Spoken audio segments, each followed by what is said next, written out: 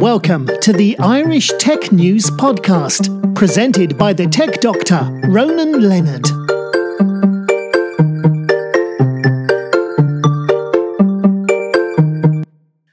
Hi, welcome to today's Irish Tech News Podcast. Today I'm talking with Mark Sangster, Cybersecurity evangelist and author. How are you doing, Mark? Oh, very well. Thanks for having me on your podcast. No problem. Now, tell us a bit about your background. We know that about early in the month, one of my colleagues, Simon Cocking, reviewed your book.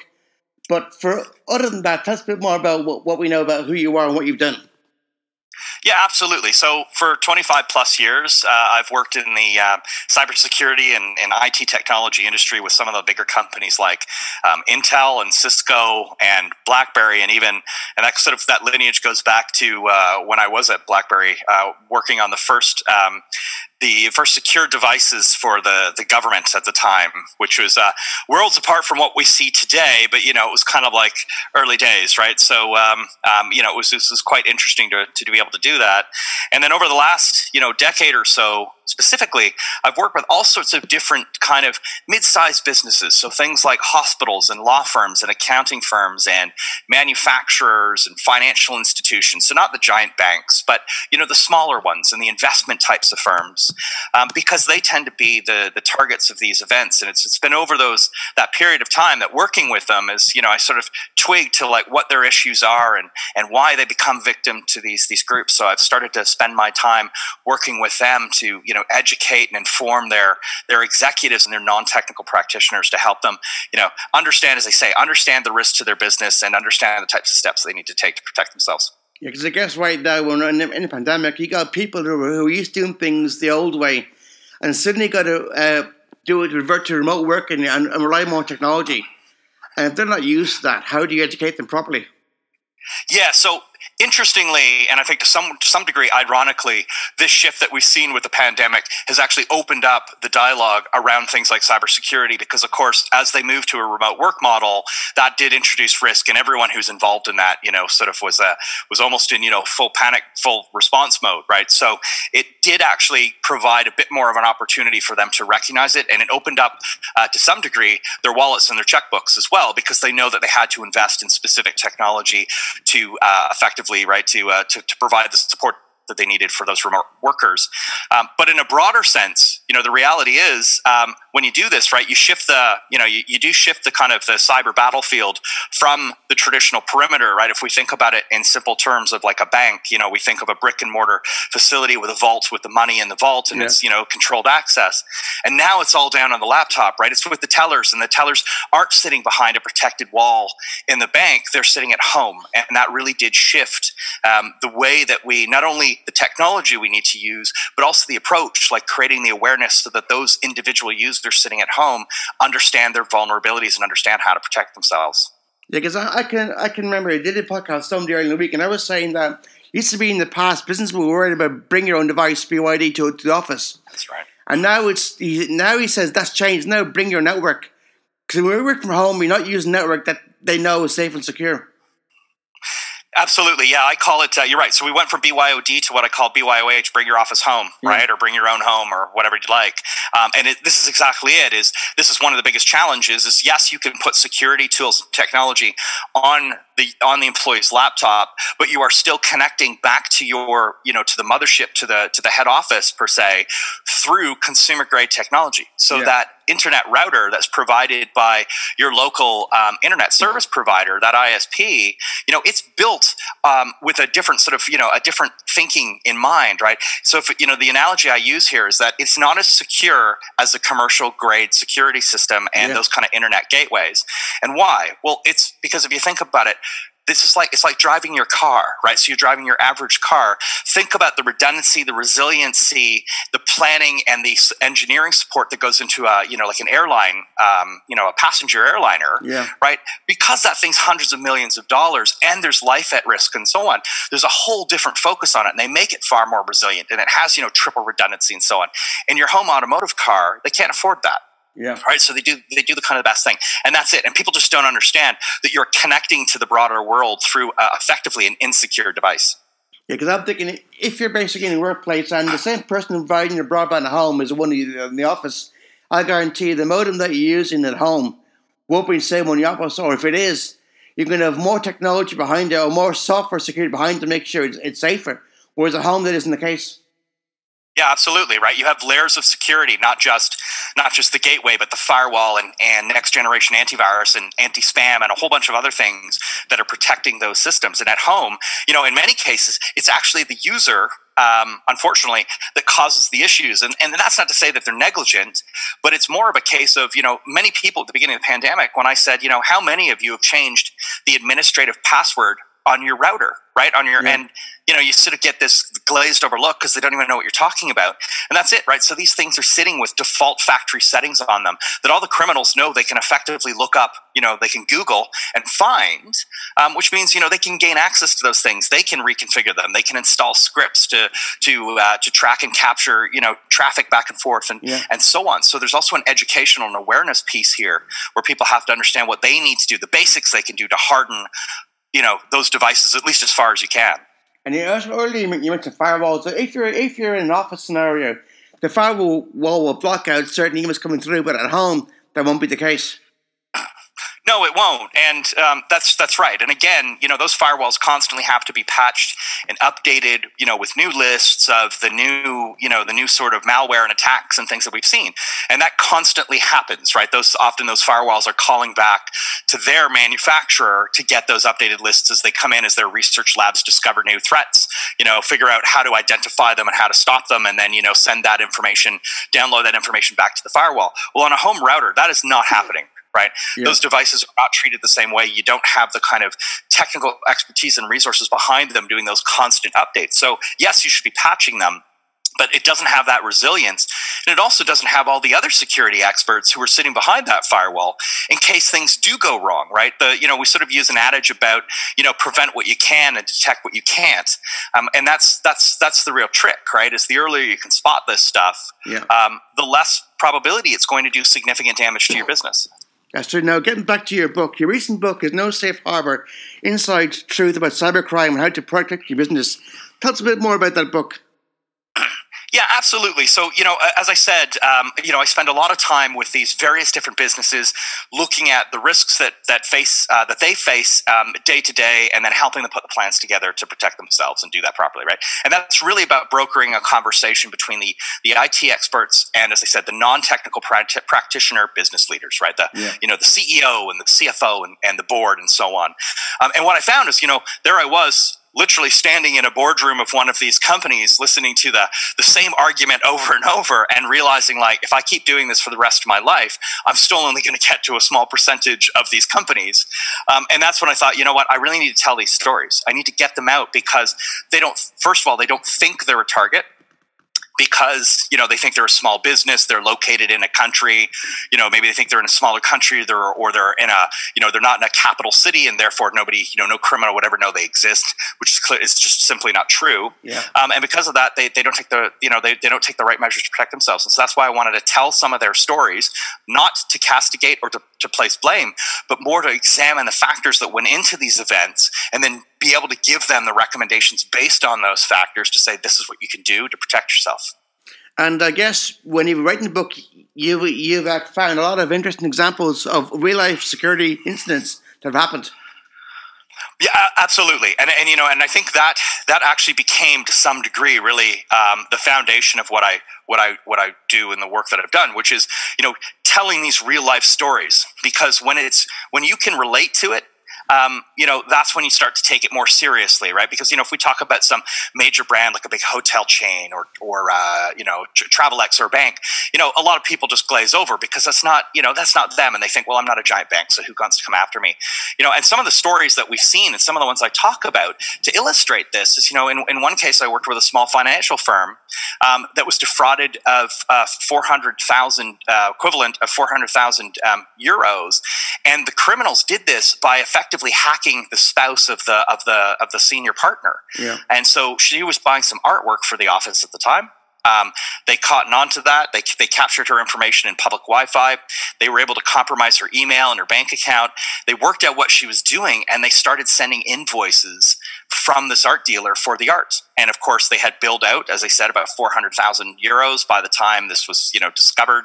And it shows that not only is your business at risk, but it's also, your family too.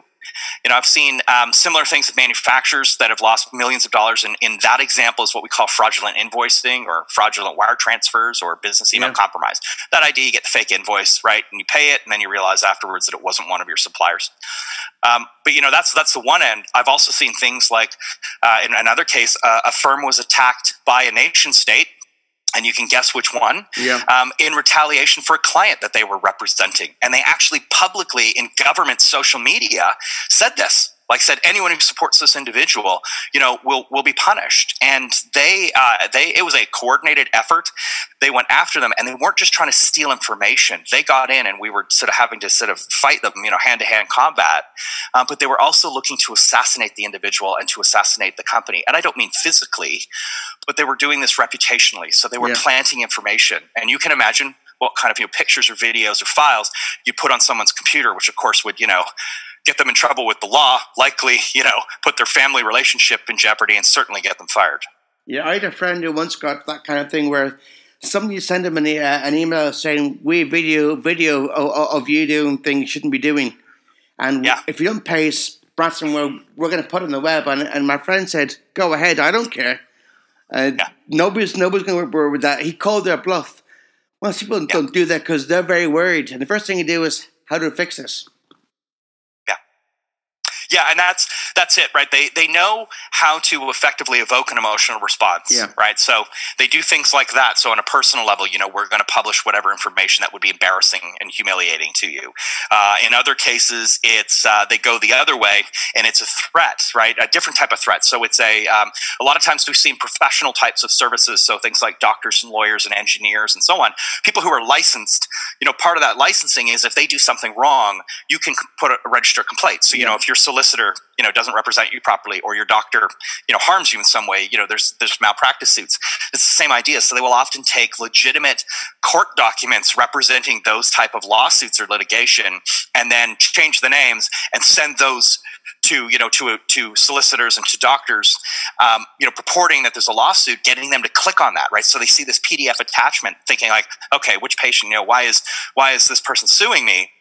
And you click on the link, and of course, when you open the, click on the attachment, when you open that, it's weaponized and deploys ransomware or does whatever else it's going to do that the criminals wanted. So they're very good at figuring out how to, as I said, to get that emotional response from you to increase the probability of you taking the action they desire, and doing it quickly, right? Because then they've got you. I guess basically they're relying on human nature, and humans always act a certain way, and you know how that's going to be. And they do, and they know it in sort of in two broad ways, right? They know the sort of the horizontal, right? They understand every human is worried about their livelihood and their families and their integrity and so on. So those types of attacks of creating some kind of public humiliation, they know will work broadly across everyone. Yeah. And then within specific industries vertically, then they know, okay, what are the nuances or the key factors in your business that would create harm and distress? So, I just gave you, I gave you a couple of examples. Yeah. In some other cases that go the other way. Another one I worked with was didn't work with a criminal, but I worked with the firm, was a company that was attacked by a person pretending to be a student in that industry, who came along and said, would you be my mentor? That would be great. And of course, this person's honored and does it. And then at the end, said, well, look, for academic credit, my professor asks that you complete this survey. And of course, it was a Microsoft Office document, which had been stolen by a legitimate academic institution in that field. And of course, when the person opened the Microsoft Word doc, right, it detonated. So it was the other way of, it's not just about scary and threats. Yeah. It's also about doing the other, the good human emotions, right? The playing on someone's ego, or, person just wanting to, pay it forward, right? And say, look, I'm a well-practiced doctor who's had a good career. I'd like to give back to the up and coming students to keep my industry alive. And I guess, for example, right now, because of the rise of cryptocurrencies, it's a lot easier for the criminals to get their money and not be found or traced. Yeah, I mean, for the most part, they work with impunity, right? So if we think about that, right, if you put on the sort of policeman's cap and you think of, means, motives, and opportunity, the reality is they've established a strong ecosystem, right? So the motive's dead obvious. Obviously, it's stealing money. The means are never easier than before, because we're seeing a lot of criminal gangs and ransomware gangs working together, and they use their collective expertise. So the ones that say are really good at writing, authentic looking emails, for phishing schemes, they'll produce that and provide that for service. And then the other ones say, I've got a really good piece of malware that, has a high rate of delivery of payload, so we'll use yours. And then there's another one over here who says, I've got the nastiest hybrid version of ransomware, so we're going to take your, we take your sort of your bomb or your weapon, and we combine them all. And, at that point, that means the means are easily accessible and they're highly successful. The motive, of course, is that, they're making money hand over fist. It's bigger than, drug trade and human trafficking. And then, that last piece is opportunity. Well, the simple reality is most of the time they operate with impunity. They operate either with government support or they operate in political regions which are destabilized, and, they know Interpol isn't coming for them. Yeah. And also, I guess, at times that you've seen a scenario like, I'm thinking of the major Sony hack a few years ago, where basically somebody got into that, and then they found out that on one of the servers was a file called passwords. Very password on the system was there. Yeah, indeed, and that's not a surprise, right? And in fact, we've seen some changes to password standards and recommendations that actually came out this year. So we've always had that notion of make sure it's so many character lengths and uses a mix of alphanumeric and uppercase and lowercase and some special symbols. And now and then to change them every 3 months, and that's where you get things like password lists get created. Yeah. Well, there's all sorts of new tools, right? So number one, now the recommendations say don't do that. Use long strings that are intuitive and memorable. So, perhaps you use a quote from a movie or something along those lines, right? The other piece of this is, of course, there are tools and technologies that have evolved. So things like privilege access management and identity and access management tools that change that game, where there's no notion of, I'm Mark Sangster and I have a specific password. It now becomes, I'm Mark Sangster, and depending on what I'm doing and what system I'm accessing, I have very specific privileges, and I may have different ways of accessing that system. And when you create that complexity, that's a great way of solving the problem, and A, getting away from having to have a file called passwords, and B, just getting to a point where it's a lot harder for criminals to harvest those, trick you into giving up your credentials, and then being able to use them to move laterally through your organization because you use one password for everything, whether it's your email or logging in through a VPN and so on. Or also maybe going by using it via biometrics. Biometrics, yes. So any kind of multi-factor authentication is also now critical, right? Yeah. Which is absolutely, you have to be using that. So if it's basic two-factor authentication, or it is a multi-factor, like as you say, using biometrics, the possession of a secondary device, and so on, right, is absolutely critical. In fact, when you do these things too, good password hygiene and using multi-factor authentication, it's amazing. I think you probably reduce your risk by about 80%. And it's very much you don't have to outrun the bear, right? Yeah. It is that scenario. So if you're a bit more hardened, the criminals are going to rattle the doors and the windows to see what's unlocked. And if they can't get in, they will move on. Yeah. Because, the reality is there's going to be a softer target down the street that they can break into. Yeah, because for example, I've got a MacBook Pro and also got an Apple Watch. And when I'm on the computer, if I'm leaving 5 minutes and come back on and look at passwords, if it sees my watch is on my arm and knows that I've locked it, and it knows the watch is linked to me, it will unlock my computer, which is great. But other guys aren't actually doing that kind of stuff, and they should be doing that kind of things. Yeah, so I do think there's a good advantage to some of those things, because of course it means A, you have to be in possession of the watch, and B, you also have to have the same biometric signature, right, to validate that it's you wearing that watch, right? And those kind of things, I think, start to, move some of the complexity of passwords out of your head and into something that you just, effectively, have as part of your, existence in your body. So it's less of a sort of an intellectual Olympics. Yeah. But I think the other part of this too is that you're seeing, as you're talking about these consumer grade devices, you're actually seeing the downshift of a lot of this sort of multi-factor and sort of techniques and technologies used in corporations coming down to the consumer. So, for example, you've talked about Apple Watch and MacBook. So iTunes has multi-factor authentication, right? Where you can turn that on, and when you go to log into your iTunes account, it will send a code to a secondary registered device, like say your phone or your watch, and you have to be in possession. Amazon, Google, they all do this now, and I think that's a big recommendation to anyone listening is to turn on those services. And for me as well, I've had it in the past. If I'm on a different Wi-Fi network, for example, it will then tell me, send a message to my phone saying, "Is this you that's doing this?" Because it notices you're not on a normal network you normally use. Yes, absolutely. So that's behavioral analytics or anomaly detection, which is exactly that, right? They're sort of profiling you to a degree to say, well, generally you connect from a specific geo-region. You're doing it on this device through this ISP and so on. And that's not nefarious, right? Because it's when you start to do something out of band, like, well, this is interesting. Now you're connecting from Germany or you're connecting from Africa and you're on a new device. It will flip you those alerts. And those are important to pay attention to because they're a very simple trigger that can tell you if something's fishy. So like if you look at it and go, I don't own a Galaxy S10.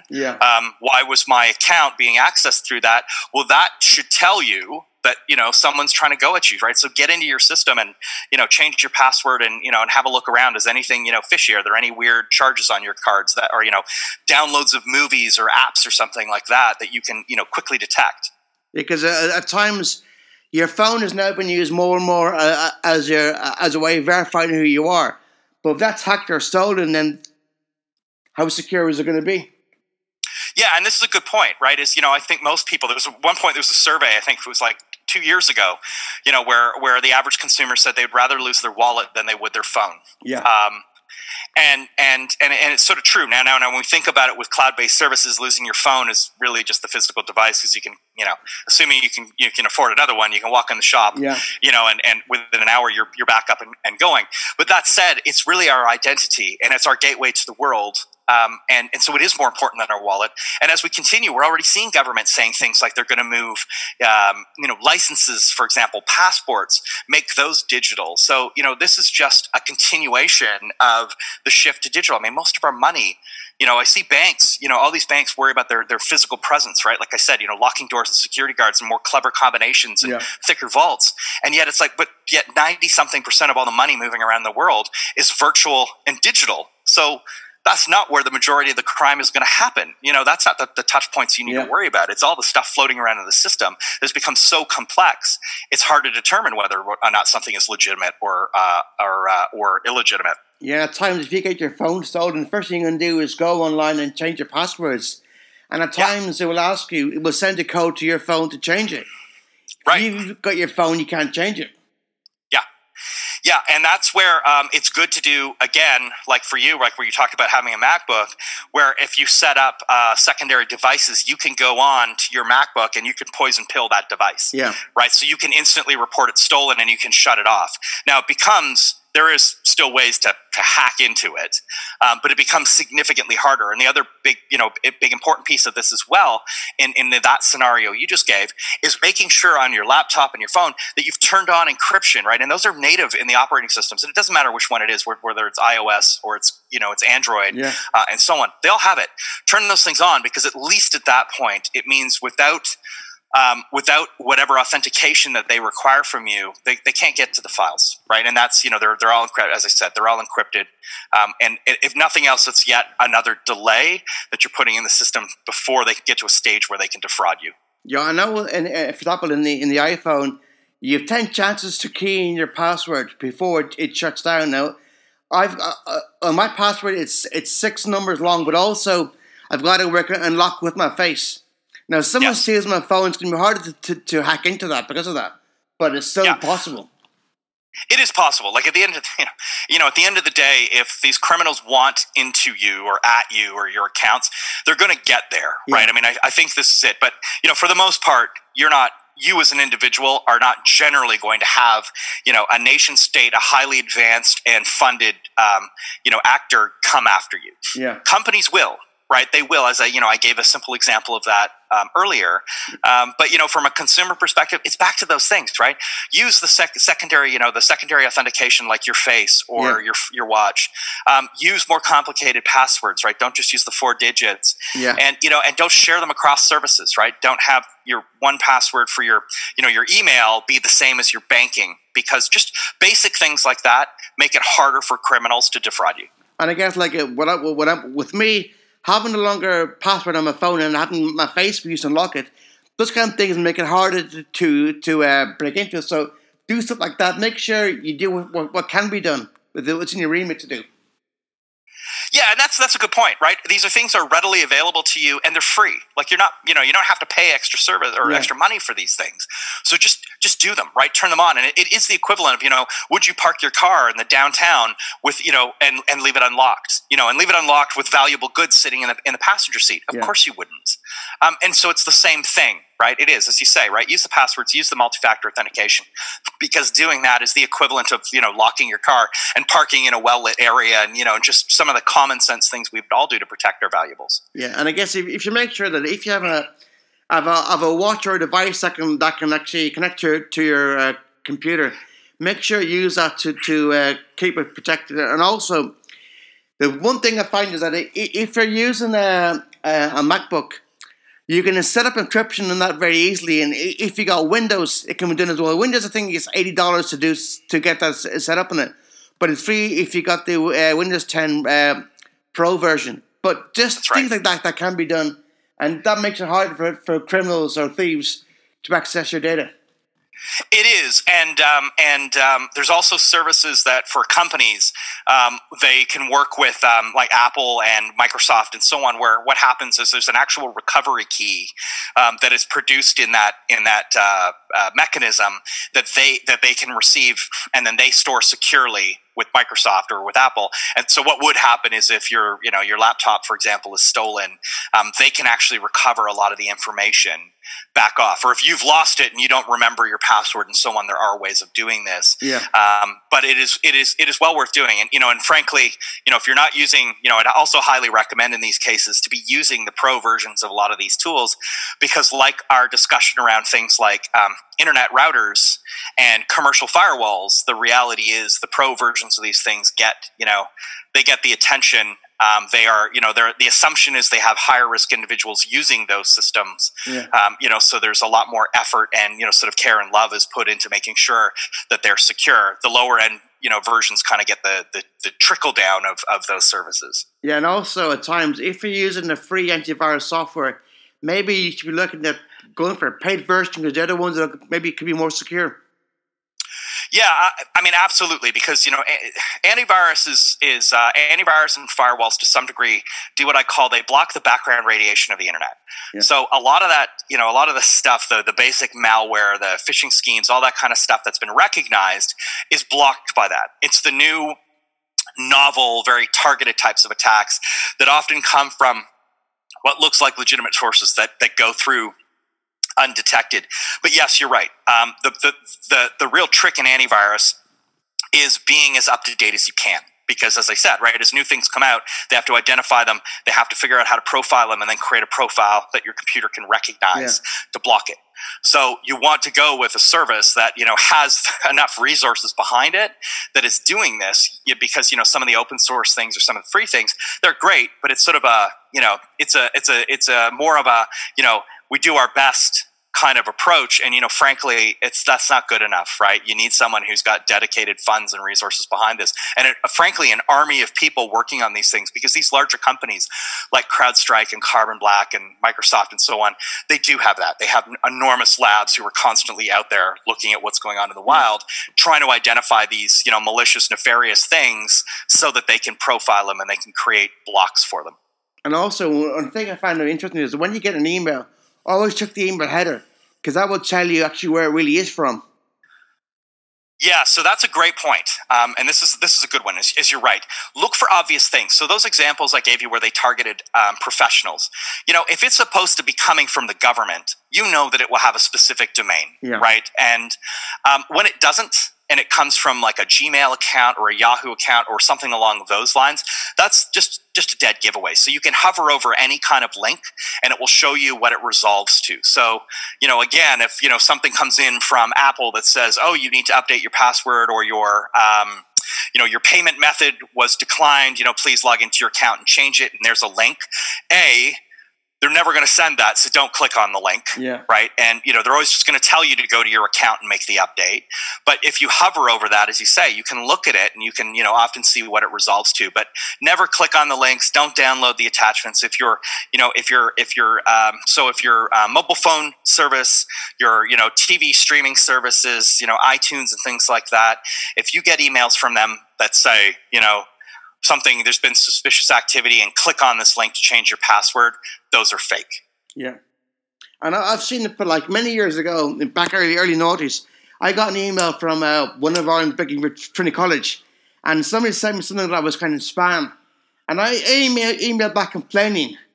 And then I realized later on, now looking back on that, when I replied back to that, that told them that I was alive and that address existed.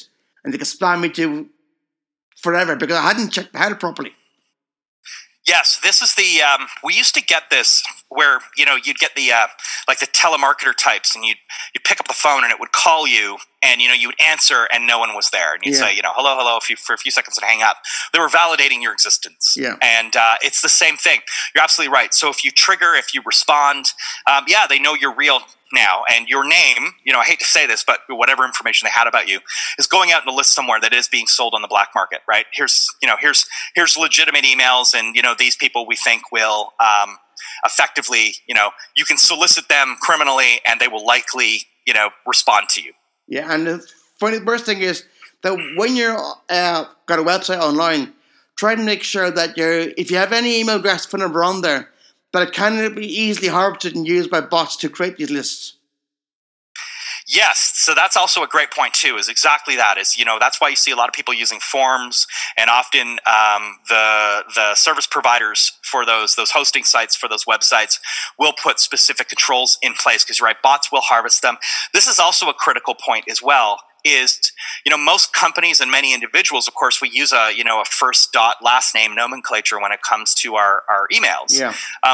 Those type of emails should never be used for highly confidential, highly valuable system. So, for example, someone who works in IT, it's fine to have, Mark Sangster for my basic email communication. But when I'm logging in to update a web server, or I'm logging in to make changes to a security system, I should not be using that email. There should be other, they should be using a different set of credentials that are not attached in any way to that individual by something as obvious as their name, or generic ones like admin at my company. .co, because that's also patently obvious and easily guessable. Because you're absolutely right; those are the kind of things they can harvest, and that's what they can use to come after you. And then again, when that's done, it's too late to get around it. It's happened, and you're always going to be in a list that's going around the world. Yeah, and that's the problem, right? It's like sort of rumors, right? Once they get out there, you can't take them back, and some people will always hold them as truth. So, once that stuff, once it is out there, you're on a list. You don't know how long it will be shared. And the best thing you can do, in fact, your only recourse really is to change them. Yeah. Right, and this is another good point here is why you shouldn't be sharing them. Yeah. So don't. For example, if you have your iTunes account, things like a lot of those services, Google Play and so on, they'll offer you family services. So, you can own the account, but your children, as an example, or other family members can be tied to the account. So they can still watch your movies or download your music or whatever it might be, but they're still using their own credentials to get in. And that's imperative because if you don't do that, and you're the sort of the holder of the key, you don't want your username and passwords being shared around because, I've had this with, I have two daughters, and one of them, texts me from her friend's house and says, what's your iTunes account? Because they want to watch a movie I've purchased. And, my response was like, forget it, right? Yeah. If you want to watch the movie, buy it or or come home. Yeah. But I'm not giving that to you because I don't know, we sort of had obviously the resulting teenage daughter argument out of that one.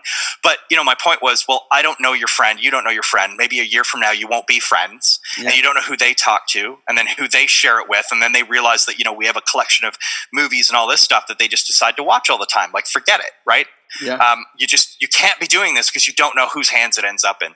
Or also, I hate when you go to a website and it says to make it easy for you to create an account, log in with your Facebook or LinkedIn details. Oh yeah.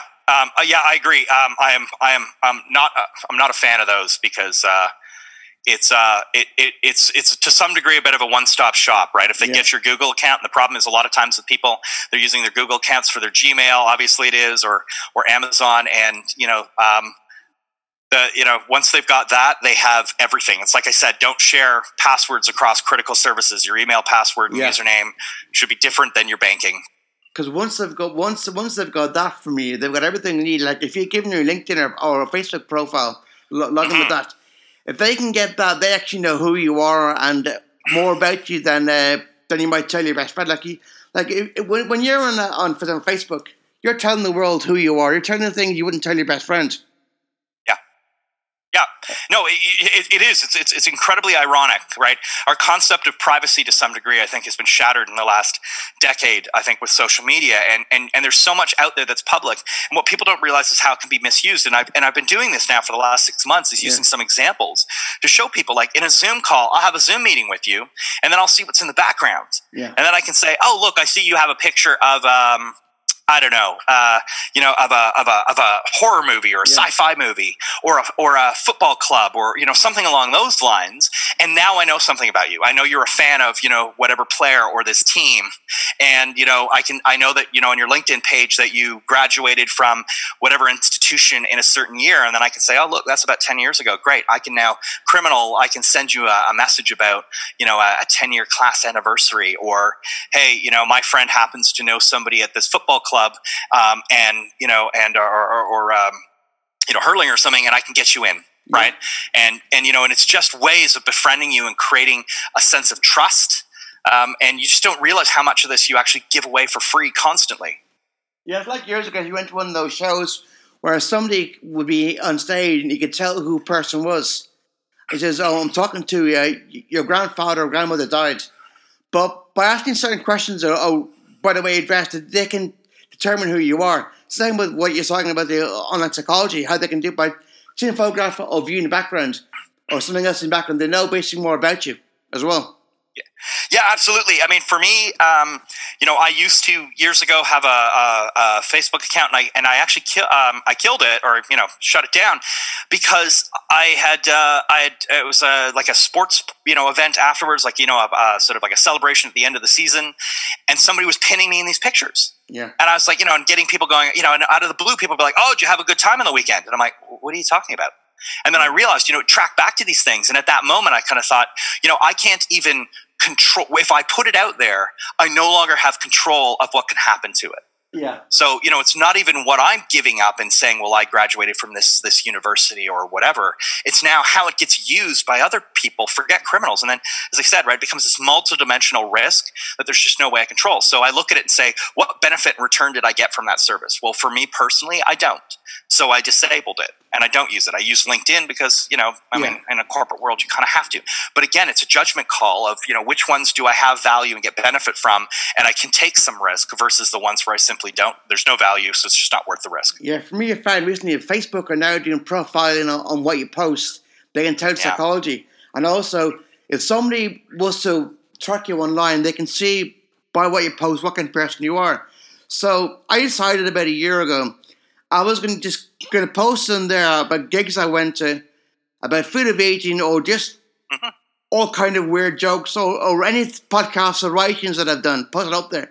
So when you see my jokes, one minute you're going to see a very, very clean joke. Next minute you're going to see a joke that's kind of rude or dirty. So by doing that, they don't know what kind of person I am. Yes, it's a brilliant. Yes, you're right. You sort of intentionally create ambiguity. Yeah. And this is sort of an interesting point. Now, and I'm going to get a bit Orwellian for a minute, but you think about how companies like Facebook and Apple and all these other companies are using artificial intelligence to do that kind of profiling, right? Yeah. They're trying to look for connections and correlations where they can to say, oh, look, if you tell this kind of joke, it looks like, 80% of people who tell this kind of joke also seem to watch this movie, or they go to they listen to these bands, or whatever it might be.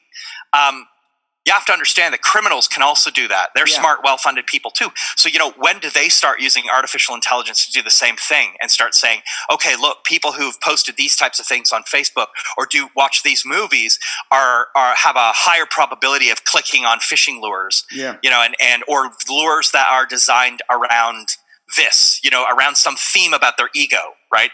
They tend to respond to those things better, or these ones respond to threats better. And so it allows them to profile you as well and figure out what the best means are of getting you to, as I say, take the action they want you to, like downloading a file or clicking on something. And the worst thing is when you go on Facebook and you see these quizzes and then say, only 2% of people can get 10 out of 10. And then when you click on that, it then asks you to set up an account via Facebook. So as your profile, you do the quiz, you've done 10 out of 10 and you share it, and then you forget you've done that. So that profile is with somebody else who you've forgotten about. Yeah, absolutely. And you're right. That's a momentary thing. You go on and you're right. Now you've created another digital fingerprint out there. Yeah. And you couldn't, there's no way if we sat down and said to you, okay, what are all the things you visited, right? Like, think about your web browser. If we said, give us 50 of the things you've looked at in the last month, there's no way. I mean, maybe the basics, like you read the paper every morning or something along those lines. But some of these other things that are fragmentary and very temporal, you're never going to remember, right? And it is the same thing. And you're right. As soon as you go into these things, and that's a good example too, playing to your ego. Like, only, as you said, only 1 out of 10 people can get, these 5 questions right. Or, only a person with an IQ over 150 can, finish this or solve this puzzle. That is all designed to feed your ego for you to go, well, I'm a smart person. Yeah. So, I bet I can do it. And they're not stupid. They know exactly what they're doing.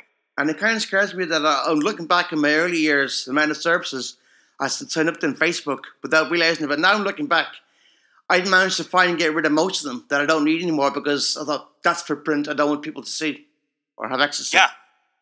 Yeah, and I think too, you're right. There was a little bit of, often I think as humans we do this, right?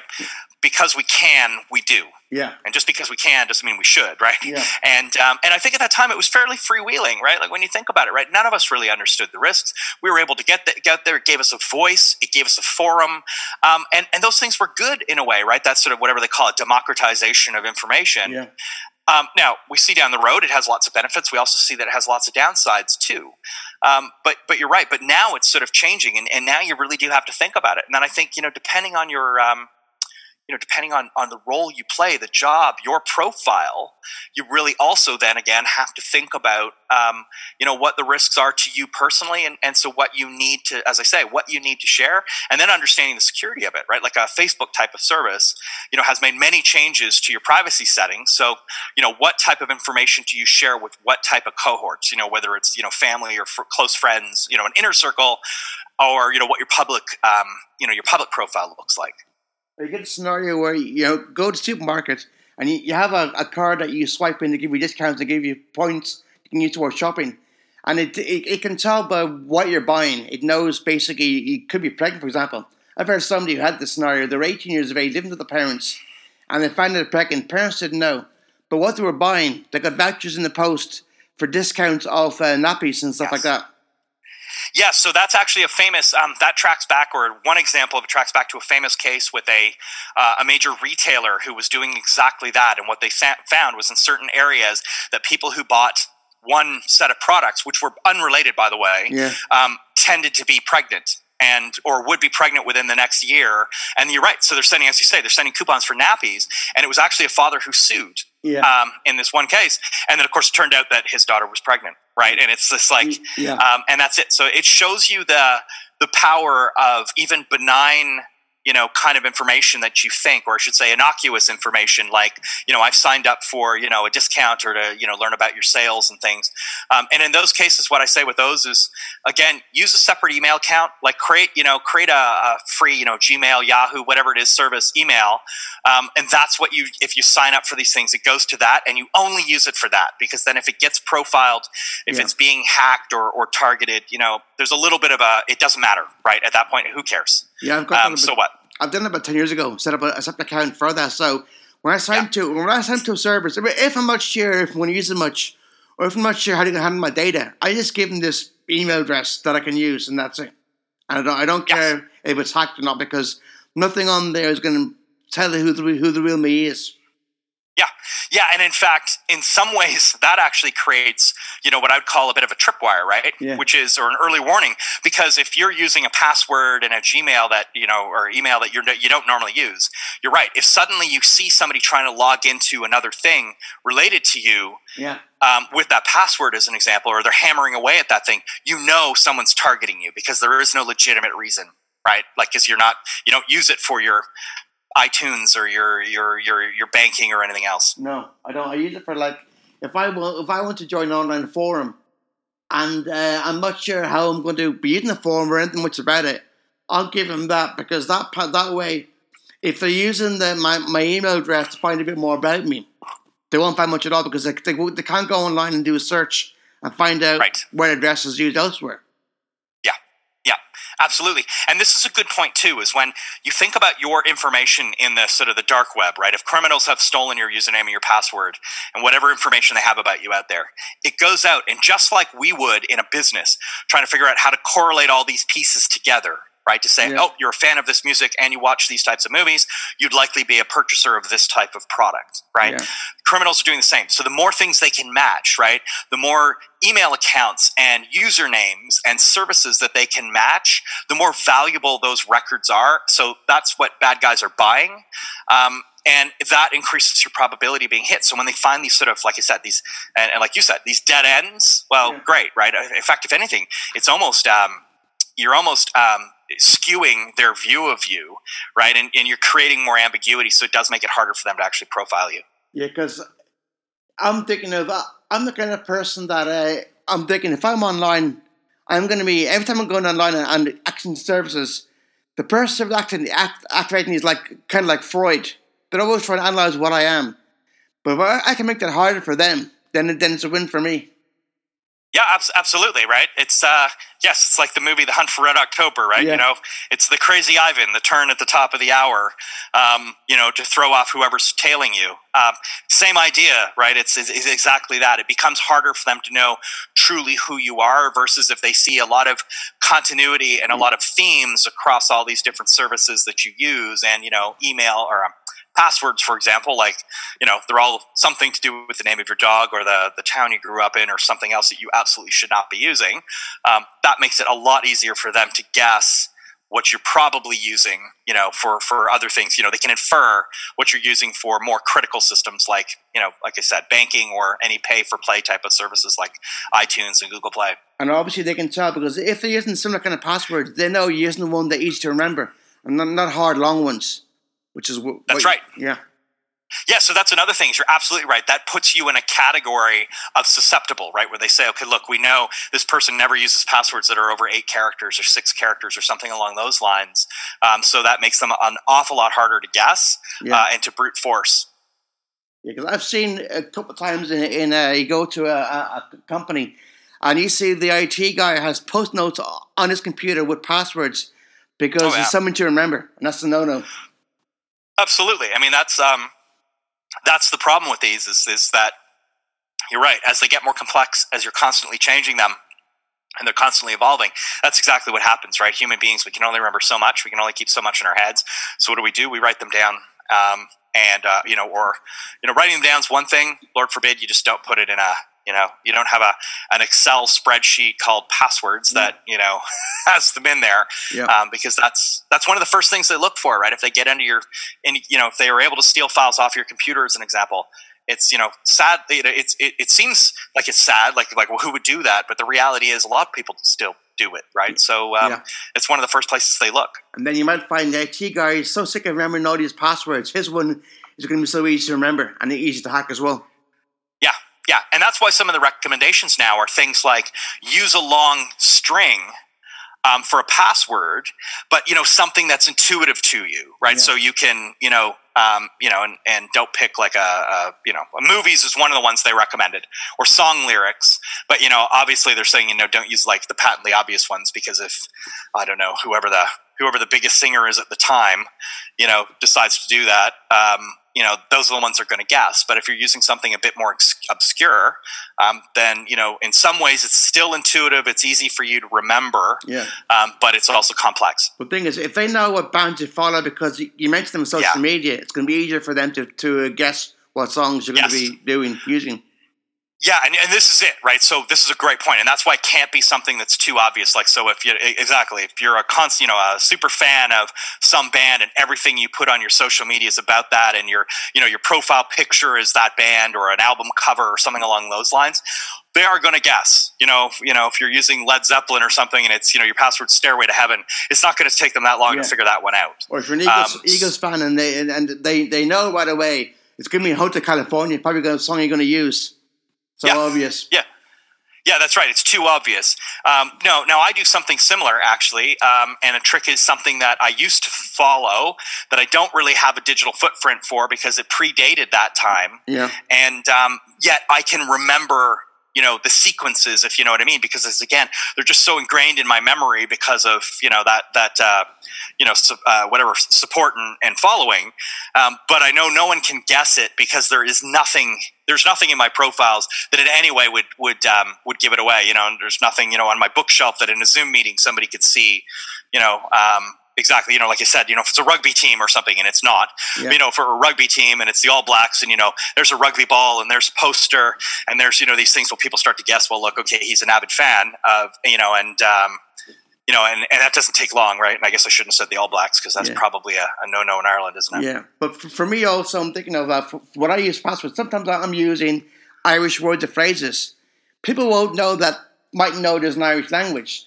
So if you're using an obscure Irish word or phrase, they won't be able to get that because anything they use to try and crack these normally thinks of the English language rather than a foreign language that they haven't heard of.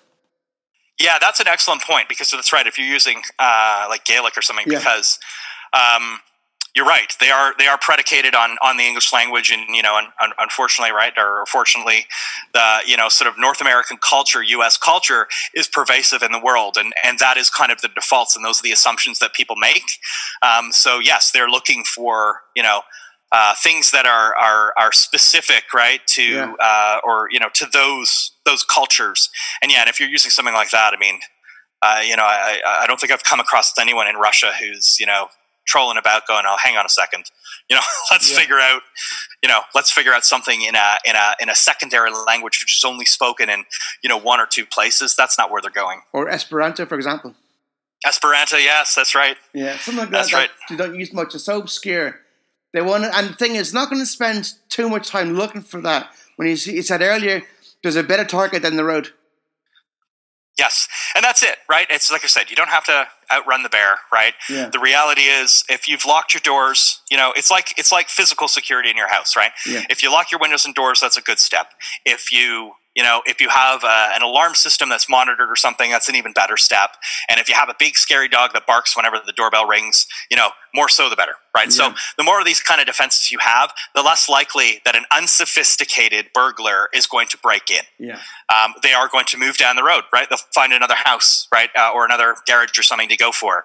And that is, unfortunately, that is the truth. So, that's why it's worth investing in these basic security parameters and basic, security methods, because that will eliminate, like I said, that eliminates 80% of your risk. The super targeted stuff, that's a different story. The Ocean's 11, kind of things, right? The, great train robbery, these type of things, that's a lot harder to stop. And that's a whole other discussion, but you can eliminate the vast majority of the normal types of risk that you face simply by doing things like smart passwords, multi-factor authentication, and turning on encryption on your laptop, etc. Well, the average burglar mightn't know you have a dog in the house. So if you have a system set up where the moment someone goes to your front door, a dog barks, lights go on, they'll assume someone's there. They're not going to go and check in that, so they'll move on to the next person. Yeah, absolutely.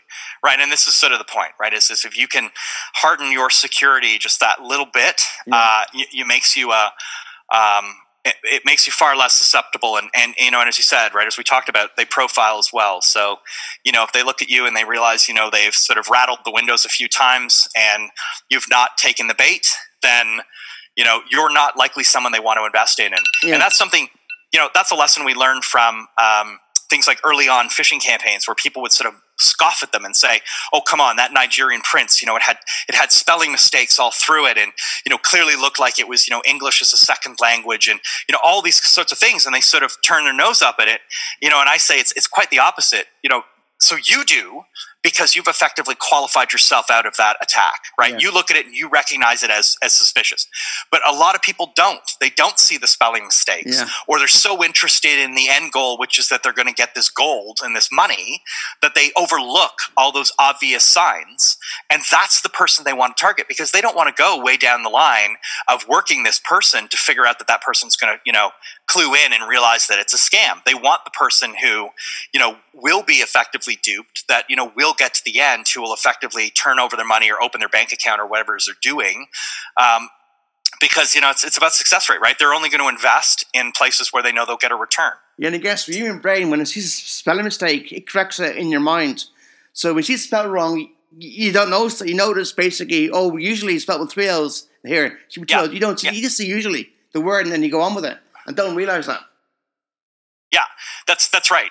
That's right. And of course, the more I think global we get as well, to some degree that starts to change, because, you are working with a lot of people who, across different countries. So you'll forgive a little bit of that, right? You look at somebody and say, well, I'm talking to someone in Spain. So it's no surprise that, the structure of this sentence in English is, backwards, you know what I mean? Yeah. The object came before the subject or something along those lines, and you just kind of ignore it. But again, it's, the bigger lesson is step back and look at this and say, look, be skeptical, right?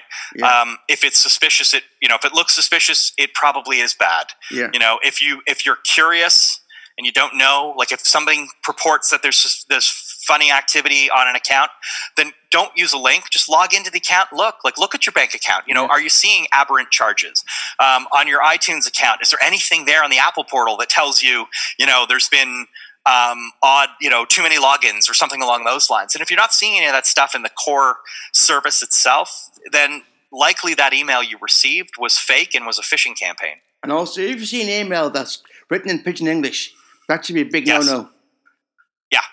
Yeah, absolutely. Absolutely. So, yeah, I mean, this is the point, right? If you pay a little bit of attention, just slow down. And I know we all do this, right? We make a mistake. Yeah. We're hopping on a bus. We're jumping in a taxi or something like that. And it's in those moments that we by mistake click on things. And it's like, don't take the bait. So in that moment, if you're about to hop on a bus or walk into a club or a restaurant to meet your friend or whatever it might be, in a post-pandemic world, and that happens, if you see something that is a motive, if it says, a complaint's been filed against you, or there's some problem, just don't click on it. Then you can't resolve it in those 10 seconds anyway. Yeah. Go into the restaurant, say hello to your friends, and then say, look, I just got this email, I just need to take a look at this because I think there's something bad. And then you read it, and that gives you a time to calm down, take a breath, and realize that it's not real. Or if you get an email that gives you a time limit, like you got 2 minutes to get this offer or to do this thing, that's the worst thing that you can get as well. Yes, and that's a good point. So emotive response is the first piece, and the second piece is urgency. Yeah. And that's right. So those complaints I talked about, against a doctor will say you have, 5 days to respond to this court filing, because they want them to, panic, right? Yeah. Or as you say, if it's a promotion and it's, if you click on this in the next 5 minutes, you'll be, one of the first 100 people who gets 50% off on some Christmas sale. Those things are fake, right? And that's exactly what they're just trying to dupe you into clicking. Yeah, and you mentioned earlier about a court case. So you and they might send an email on a Friday afternoon, knowing that the courts are closed over the weekend. So you want to reply now. Yes, that's on a corporate level. That is actually an excellent point to highlight. They'll create a different sense of urgency, which is exactly that. You will receive that email at 4 p.m. on a holiday weekend, and it will say, why haven't you done this yet? If you don't do this, we can't close this big $1 billion deal or whatever it might be. They know enough to figure out how to put the pressure on you, and they're hoping that you will circumvent all the controls that you have in place. Like you'll click on it, or if you're supposed to write an invoice or pay an invoice, instead of going to your boss and getting a second approval because of the value of it, if it's 100,000 euros or something, you just go and you cheat the system, and that's what they're hoping for you to do. And so the reality is, if you stay the course and you stay your controls, and you do what you're supposed to do, you're not going to fall afoul of these things. And at the end of the day, your boss should be rewarding you for not breaking all the rules on a Friday afternoon, versus allow or getting you to do those things to conduct business, because people don't, right? I mean, at the end of the day, they know that's a bigger risk. If that's like that Thanksgiving weekend or Christmas weekend, you might suddenly decide, I won't contact my boss because he's having family time. Do contact him and make sure he did agree to this. Yes, and that's it. Secondary authentication, or secondary validation, I should say. So if your boss sends an email and says, I need you to do this by 5 p.m. today or else, don't respond to that thread. Pick up the phone and call your boss, or send a separate email to your boss and say, did you really want me to do this? Because they're likely going to come back and say, what are you talking about?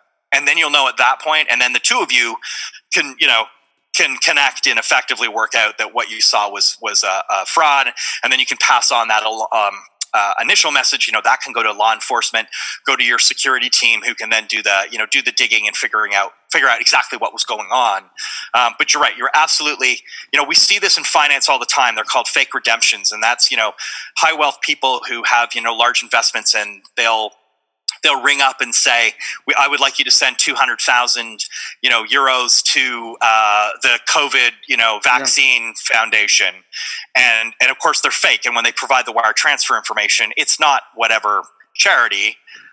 It's going to a bank in China or Turkey or Russia or wherever. And now all those companies all have to operate to have multiple authentications. Like, you can't simply receive an email that says that. They have to phone the client. The client has to have like a handshake, like a secret code or something along those lines that they can disclose to prove that it's actually them. And, and unfortunately, these are all lessons hard won, right?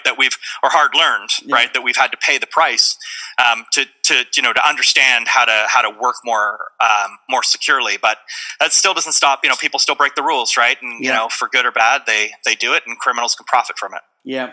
Anyway, thanks very much for that enlightening conversation, Mark. Have a great holiday, Christmas season, holiday season. Good luck next year, and hopefully the pandemic will suddenly you think of the past.